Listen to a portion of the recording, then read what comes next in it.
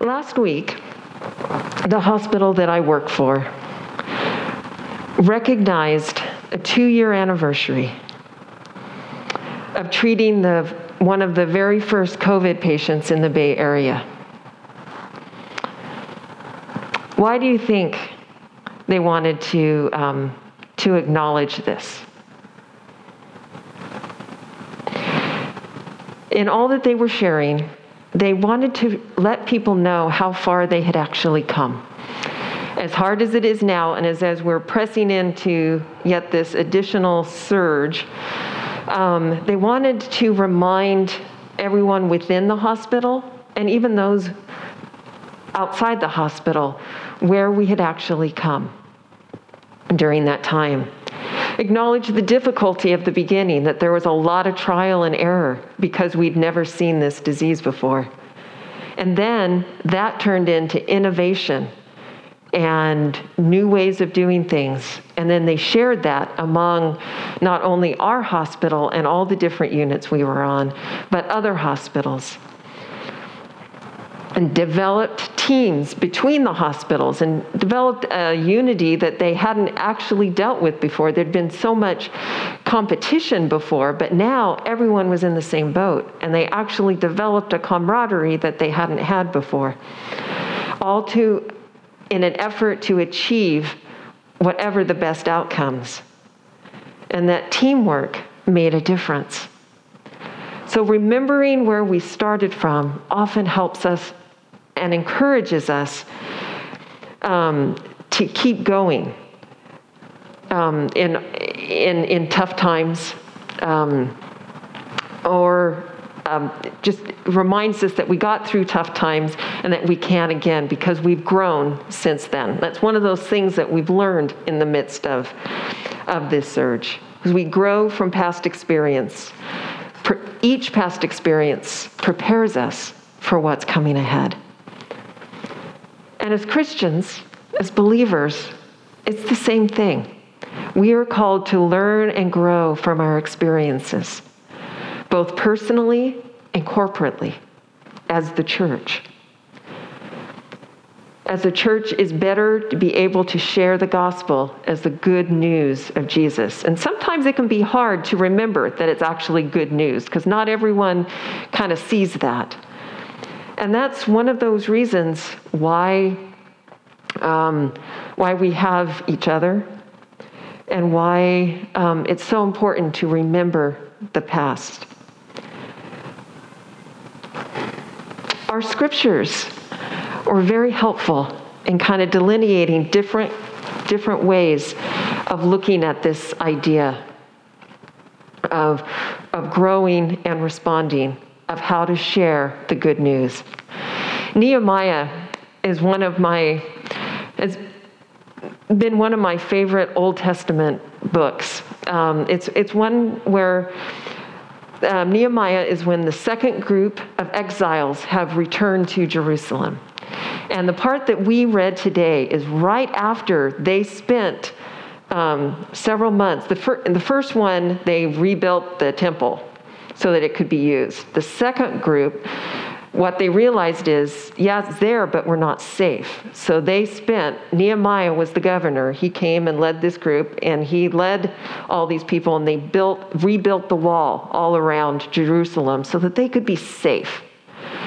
And it was only then, once they felt at least somewhat safe, that they turned to the spiritual to care for them. And that's what we heard today, was that inside these walls that they had built, and that was not an easy thing to do either, to get those walls built.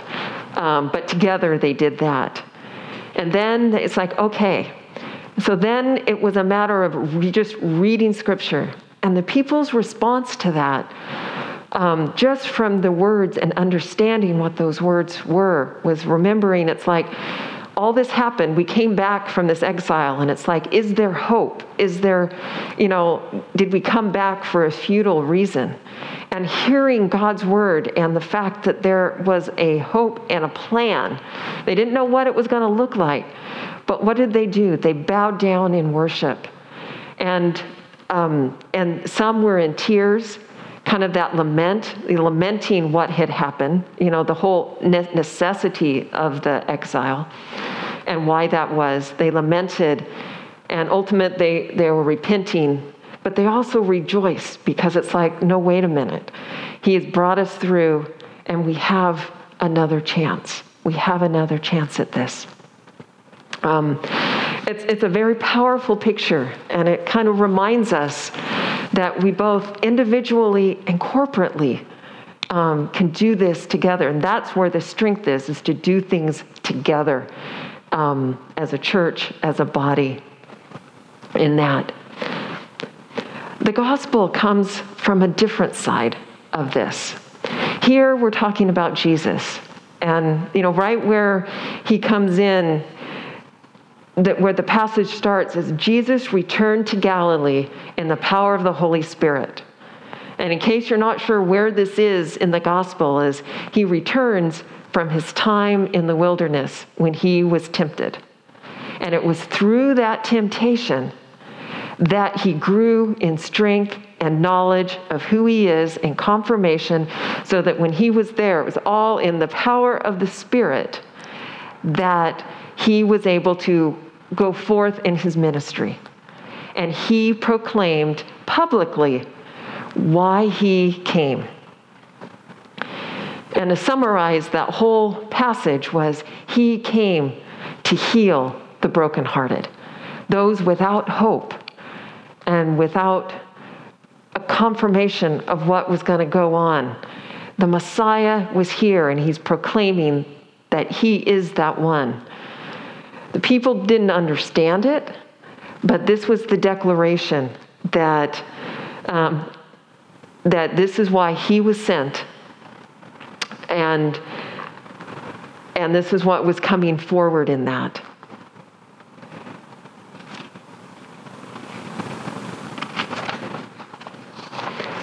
We all have a different story of how we came to know Jesus and to follow him, or those that are still learning about him and trying to make a decision about following him.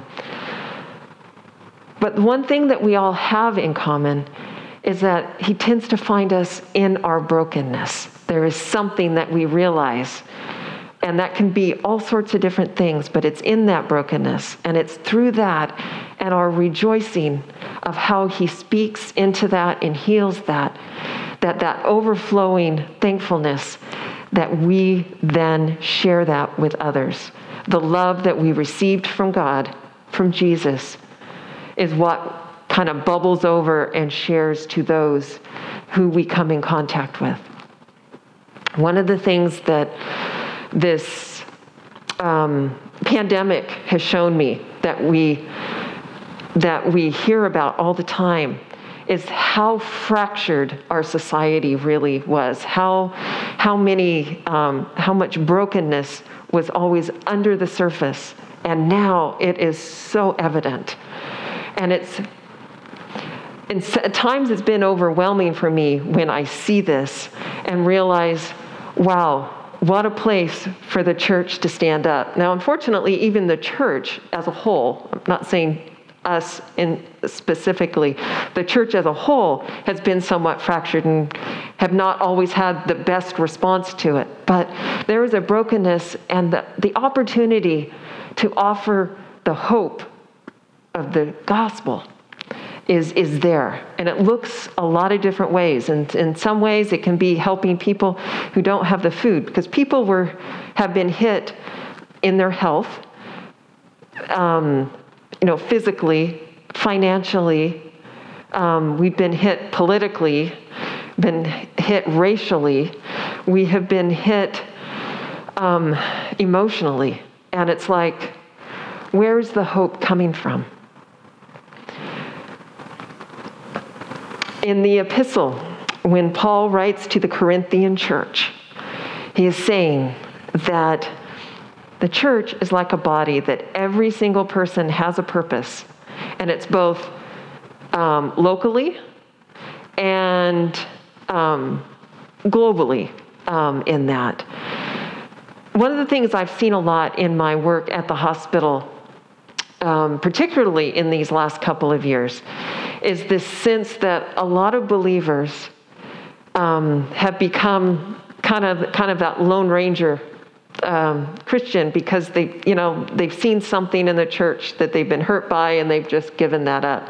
But they still believe. And sometimes I've been awfully surprised at actually how scriptural their faith actually is. They're a part of no community, but their faith is strong. But when times come where they need a community, they don't have that community. And so that's opened my eyes to how important it is to being part of a fellowship and a church, because we need to support each other. As Paul wrote, we need to rejoice when others rejoice, and we need to mourn when the others mourn, that we support them. And out of that is how we serve those who aren't in a fellowship. Whether they believe or not yet, we can offer that, we can rejoice with them, we can mourn with them, we can love them. That love that Jesus commanded us, as he commanded to his disciples, and then by extension to us, to love one another as Jesus loves us. It's not just love our neighbors as ourselves, but to love each other, love the church, and those who are brokenhearted, because that's who Jesus came, and that's who we're called to come to love them as Jesus has loved us, and to hold on to that. Lots of times it's hard to recognize. We can get caught up in what we're doing. But if we remember how Jesus came to us, it makes it a lot easier to reach out to others. Many of you know that 10 years ago, most of you have only known me 2 years or less, mostly in this community. You probably wouldn't have recognized me 10 years ago. I was one I was in a wheelchair almost full time, barely got out of the house, and was just struggling to hold everything together. I had 2 youngish kids, husband who had to take over. I got very, very sick, and everything the doctors tried, I only kept getting worse and worse and worse. Despite a lot of prayer, I got worse for quite a few years.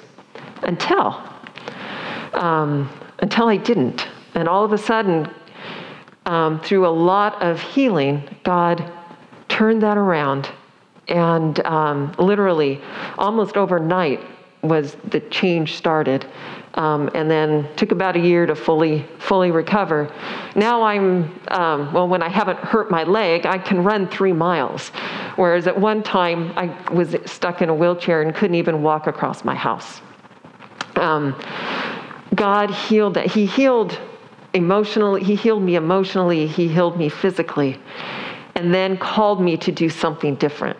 I was a nurse before I got sick, and then he said, "Now you need to care for souls. That's where I want you," and that's why I'm a chaplain now in the hospital, because that's the space that I know best, and that's what he prepared for me. It's what each of us, all of our experiences in the past, prepares us for each new thing he has for us. And in our community, that we can support each other. It was because of my church supporting me, supporting my family. How many people came and took my kids for a day away from me because I couldn't do it? Supporting as those needs came up. That it's so hard that brokenhearted to do that. That they were helping. I was brokenhearted because I couldn't keep going. I wanted to. I did the best I could, but I was very limited. And now I can do that both. I can now minister to people inside the church as well as outside the church, and to share that there's more here. There is a hope here. That's kind of that theme that I have in my chaplain ministry is hope.